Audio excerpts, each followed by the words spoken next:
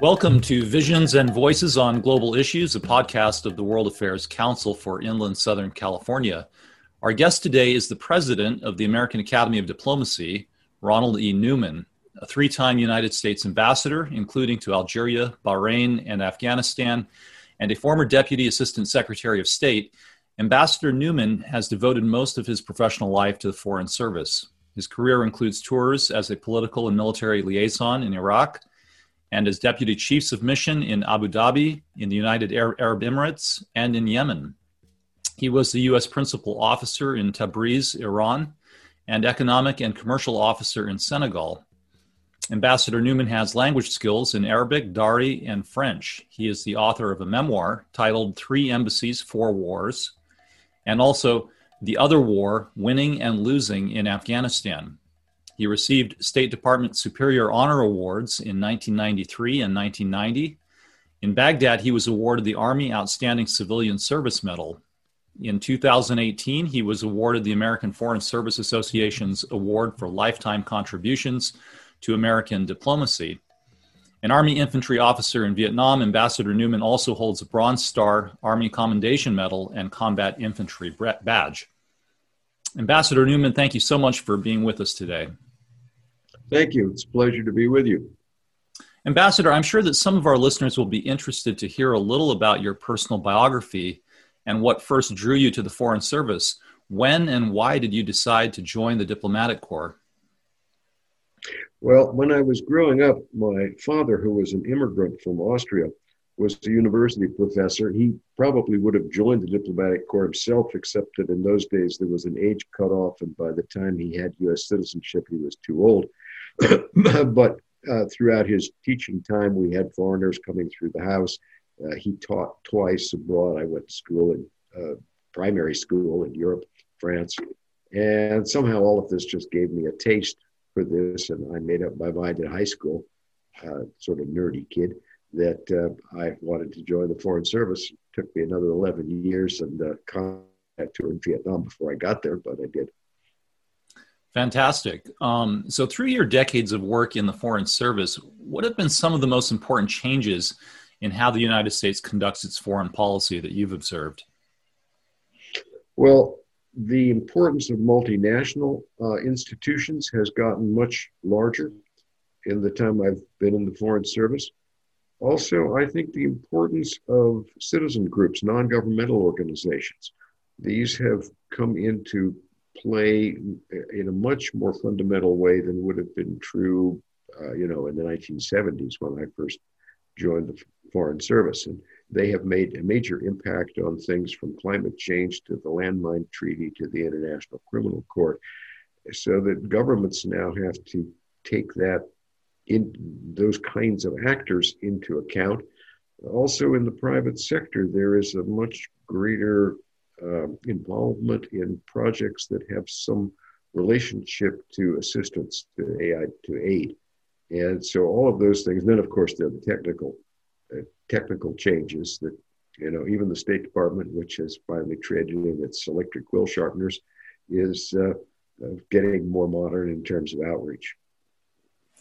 So of your many assignments around the world, are there any experiences that stand out to you as models of what you would consider successful diplomacy, or efforts by the U.S. government that you are particularly proud to have been involved with? That's an interesting question. Of course, sometimes I think that a lot of one's career is devoted to hitting off really stupid ideas. But I would say, in terms of a broad operation, not one in which I particularly had a particularly starring role, but at one point the U.S. government wanted to keep nations, or have all nations possible, take an exception to the International Criminal Court, because we wanted to protect American military personnel from being hauled into that International Criminal Court, or at least the potential of that happening. And it was very interesting because it was a very carefully calibrated approach with instructions to every ambassador, and then follow up, and then the U.S. government working its way up the cabinet list to have senior officials in Washington calling counterparts. It was very successful. What was interesting was it was a way of bringing together all your regional diplomatic efforts with close cooperation. It didn't require special envoys. It didn't use people jumping on and off planes and flying madly around the world. It required just simply really good diplomacy, backed up by really good organization. And I think I cite that because it's not a terribly important issue for many Americans, unless you happen to be in the military and might have been hauled off to the International Criminal Court. But because it shows the importance of using your diplomacy and having it organized and run by professionals. It wasn't about yelling and screaming. It was about how you did the work. So just to clarify, were you during your time or even in the present in support of the International Criminal Court or the U.S.'s involvement with that? How do you see the U.S. engaging with that? Yeah. Well, I regret that the U.S. didn't join, but I thought the U.S. had a reasonable position that it wanted an exemption for our military personnel because the U.S., in fact, has a judicial system capable of holding people accountable. That was the big issue that we wanted, and the treaty in a way provides for that in general terms. I'm not a lawyer, I should stress, I'm not a legal expert, but the notion was that the court should only be involved if the country doesn't do its own job. And we wanted that as an exemption to protect our military personnel. And the NGOs particularly were opposed to that. And we said, if we can't have that, we won't join. Overall, as one who has served in these murky situations of wars, I'm sympathetic to that position. And I think there's an interesting lesson here that too pure a position will often keep the U.S. out of something where it could be a major assistance. And so the landmine treaty, which is now 30 years old or more, but again, the U.S. wanted an exemption that we wanted to preserve the landmines that we were using in places like Korea, where they're all under control and where the U.S. point of view was that if there's a North Korean attack, we're going to lose a lot of American lives if we don't have mines. And we're not the country that's selling mines willy-nilly around the world. We don't just give them away. We're not the country whose mines are primarily responsible for a lot of civilian casualties. That's Russia, others. But we couldn't get that exemption. There was a sense of purity about the argument. So the result was that one of the major countries that would cooperate in restraint of landmines, the U.S., is outside the treaty. And the countries that are doing the things that really create a lot of civilian casualties of indiscriminate use of landmines, like Soviet Union, now Russia, are not in the treaty and are not restrained. And so to me, it's an interesting lesson that too much purity can be an obstacle to getting anything accomplished. And you could argue that on both sides, I suppose. What about people who might look at something like that and say, well, why does the rest of the world need the U.S. to be involved with a treaty like that if the U.S. is not one of the perpetrators of placing the landmines? How critical is it for the U.S. to be a participant? Well, I think the U.S. brings a lot of diplomatic weight to bear in that kind of situation. There's a great deal the U.S. can do. I mean, the U.S. has one of the largest demining programs in the world to control. It would be a good thing if that was coordinated with others instead of just being off on our own. And so I think we would bring useful influence to bear if we were inside that group.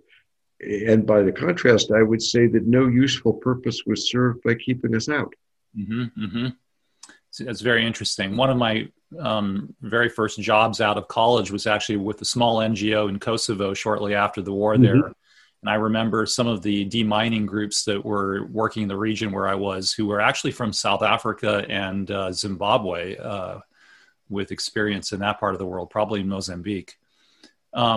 So I guess my next question is kind of the flip side of the last question I had asked you. What are some illustrations of diplomatic failures that you've witnessed during your life, and examples of how foreign policy, in your view, should not be conducted? That's probably a long list.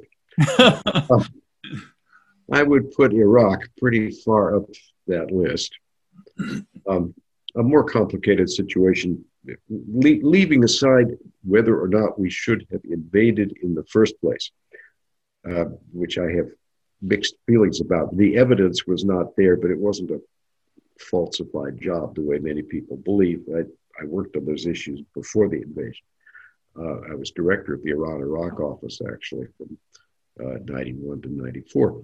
But once we got into Iraq, we had no understanding of what was going on the ground. Mr. Rumsfeld was resistant to having any State Department people come in for a long time. And so we didn't bring in people who could have, if not brought experience, at least brought the ability to acquire knowledge. We had all kinds of unrealistic ideas about how we were going to change the entire country. And I spent 16 months in Iraq, working first for Ambassador Bremer and then as the coordinator with the military. And in the first period, the civil-military relations were absolutely terrible. In the second period, they got much better. But we just lost an enormous amount of ground on aid of all kinds of things because of all kinds of reasons. We wanted to do too much. We didn't understand. We exaggerated our influence. One could go on and on. But it was a time when we gave when things were flexible at the beginning, right after the invasion, when we were still fairly popular. We gave very little credence to the need for real, well-reasoned diplomacy. Later on, we couldn't really make up the ground. So, pivoting to more recent events, how would you characterize the last 4 years of U.S. foreign policy? And, maybe to put the question more specifically, have the last 4 years been, in your view, a significant break with previous administrations, both Democratic and Republican, or have you seen more continuity than discontinuity in what has been going on? Overall, they are a serious break, and overall, I think the record is very poor. There are some places of success. I don't want to be just if it's the Trump administration, it's bad. I think there are too many people who are working now on the basis I know what the answer is, just tell me the question, on either side of the issue. So there are some successes. I think the signing of the so-called Abraham Accords with the UAE and Bahrain with Israel, that's a success. And, you at least haven't gone to war with Korea. There are not a lot of successes to look at. Now, there's one issue, of course, you get into is what's a success. So some people would argue that having torn up the nuclear agreement with Iran, we have put tremendous pressure on Iran. Iran is suffering. And so you could say the sanctions are a success in that they are causing problems. But they're not a success in the terms of any of the reasons for having them. There has been no new negotiation. The Iranians are closer to building a bomb than they were before we walked out of the agreement. They have not pulled back their actions in the region that we find difficult. So no objective defined as a purpose for those sanctions has been met. Our alliance relations around the world are in worse shape. And there is an argument that we need to take care of ourselves. And I think that is true to some extent. But it is also true that 70 years of prosperity and overall peace for the United States have been heavily influenced by our alliance relationships. And our allies are now unsure of us.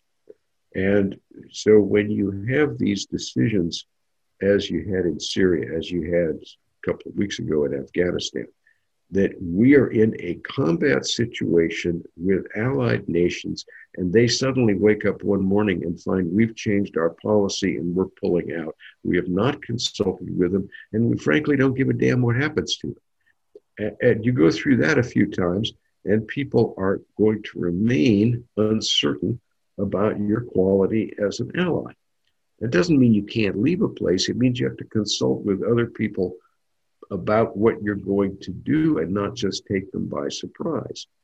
And we're not doing that. And that, unfortunately, is going to remain a problem after the Trump administration, because people have now seen that America maybe can't be counted on as much as it could be. So even if a Biden administration wants to return to more of what you might have called business as usual, people will have in their back of their mind the question, well, that's fine for 4 years. What comes after Biden? How much can you count in the United States? Some of that may be good, makes people do more for themselves. But I think overall, the lack of allies has been harmful. So you mentioned Iran. This past week, Iran's top nuclear scientist was assassinated in northern Iran, which Iranians have blamed on Israel and the United States. You spent much of your career in the Gulf and even served in Iran. Based on your expertise and experience in the region, what are some of the possible diplomatic and strategic implications of this event? Oh boy, we could spend the rest of the time on that one, I think. Iran's, well, first of all, let me reemphasize, I'm not in the government, I'm retired, and I don't speak for anybody officially. Iran has usually made a practice of retaliating for these kind of actions. Where they retaliate will depend partly on how they look at this, who they think is responsible. At the same time, it's happening at a very delicate period where the Trump administration is giving way to the Biden administration. So there will be a lot of pressure within Iran to hold back until it sees where a Biden administration is going. At the same time, to the extent that the Iranians see themselves sort of in an undeclared war with Israel, they may well look for Israeli targets to hit. Could be diplomatic, could be others. And then you have the involvement of the Gulf Arabs, so that if people start slinging missiles around, the Gulf states with their very vulnerable petrochemical facilities, desalination facilities, which are key to survival, those are all potential targets. So it's a nervous period. Won't necessarily turn into a war. I've seen no indication the Iranians want to get themselves into a war with either us or Israel. So they will look for a retaliation at some point at a time and place of their choosing. But what it will be, I have no way of predicting.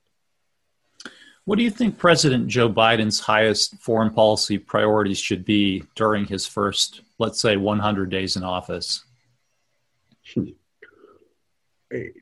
First of all, administrations have only a limited ability to go with their highest priority because events tend to drive them. So Afghanistan is clearly not the top priority of the Biden administration in its first 100 days. But Trump is pulling out troops. The Taliban are making no concessions for peace. They're trying to, for a pool game, I'd say they're trying to run the table before Biden gets to break. And so Biden's going to be forced to think about, does he have to do anything to stabilize the situation or to hold it up? Or will the events just take his freedom of action and decision away from him? I cite that one partly because I'm pretty close to things in Afghanistan, but also because it's an example of how events can drive you even if you would rather be concentrated on something else. The big foreign policy issues that Biden is certainly going to have at the top of his agenda will be relations with China and with Russia. And those are very different. They have all kinds of different components, but underlying them is that effective policies with either one really need allies. It's much harder to have effective policies just by yourself. But we have differing interests with some of our allies. So getting a common policy in place with Europeans about Russia, about the Ukraine, that's going to be a tough prospect, even though I think they would like to have a common prospect. With China, we've had all kinds of trade wars. We haven't had any particular success with those. I think Biden will need to figure this out. He's going to have a lot of domestic pushback if he just undoes sanctions. Does he undo sanctions without any gain? Can he bring allies in to target the sanctions more, and by having a more unified alliance framework, put more pressure on China? So some of these things he'll have pretty clear ideas about, but then he has to get in and figure out how much he can actually do. And of course, he's going to be very distracted by the economy. The world economy is going to be a major component of his foreign policy as well. So you spent much of your career working in the Middle East and in the Gulf region. And of course, during the last 15, 20 years, that really dominated headlines. I think Fox News had it among its foreign offices. Vast majority of them were in that part of the world. But attention seems to be shifting now somewhat to China and the Pacific areas. Do you think that the Middle East will play a less important role in our thinking and in foreign policy in the coming years, or do you think it will remain a major area of concern for us? I think we will try to have it be an area of less profile, and I think we will have difficulty doing that. Turning your back on the Middle East has a long record of getting bit in sensitive places when you've turned around. And it makes it difficult to ignore it as we wish. So we have a lot of different conflicts going on. Our ability to deal with them is limited. Some of them, I think, are more directly important to us than others. Yemen is a huge humanitarian crisis, maybe a weaker case for national interest beyond people dying, which is important. Libya, finding a way to stabilize Libya is a huge issue because Libya is the gateway for so much of the illegal immigration, refugee immigration to Europe, which then destabilizes Europe, which brings you into issues of radical movements because space in Libya is being used as base camps for Islamic State. So there are a lot of things that either threaten us directly or indirectly that come out of Libya. And one perhaps needs a policy there. We don't seem to have, we have a policy, but we seem to work against ourselves in some ways. So there are different issues that will require different involvement. And then there's some where you're just going to have long arguments about how much you could afford to do nothing, or how much control you have and how much choice you have about doing anything. Some places, Afghanistan, where I spent too much of my time probably, is a place where, the last time we had any good choices was 15 or 20 years ago. Now you have choices between difficult, bad alternatives. They're all distasteful to some extent.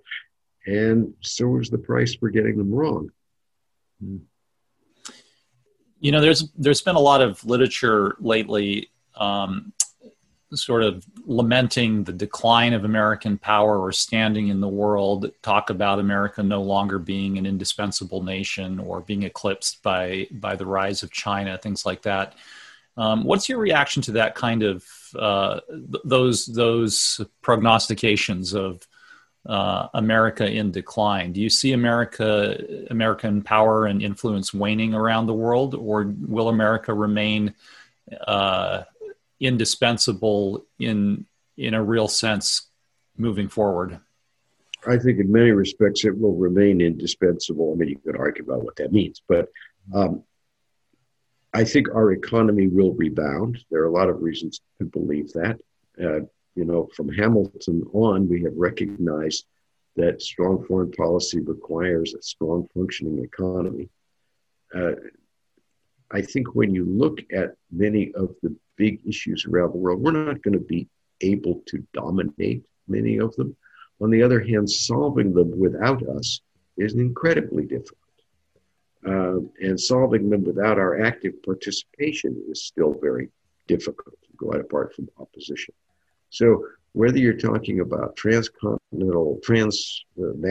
crime or climate change, drug smuggling, or arms trade, or intellectual property theft, which is a big part of the problem we have with China, intellectual property being stolen. Trying to have a worldwide response to those things without the United States playing a role is, if not inconceivable, is at least extraordinarily difficult to imagine how that's going to work. It's hard enough to figure out how it might work or how the situation might be improved with us in the game. Without us in the game, they're much, much harder, and people know that. So we will, whether you want to call us indispensable, I don't know, but we will certainly remain of major weight. Well, thank you very much, Ambassador Neumann, for your time. We've really appreciated your insights, and look forward to your upcoming conversation with the World Affairs Council for Inland Southern California. Thank you. Well, thanks for having me. I look forward to the conversation.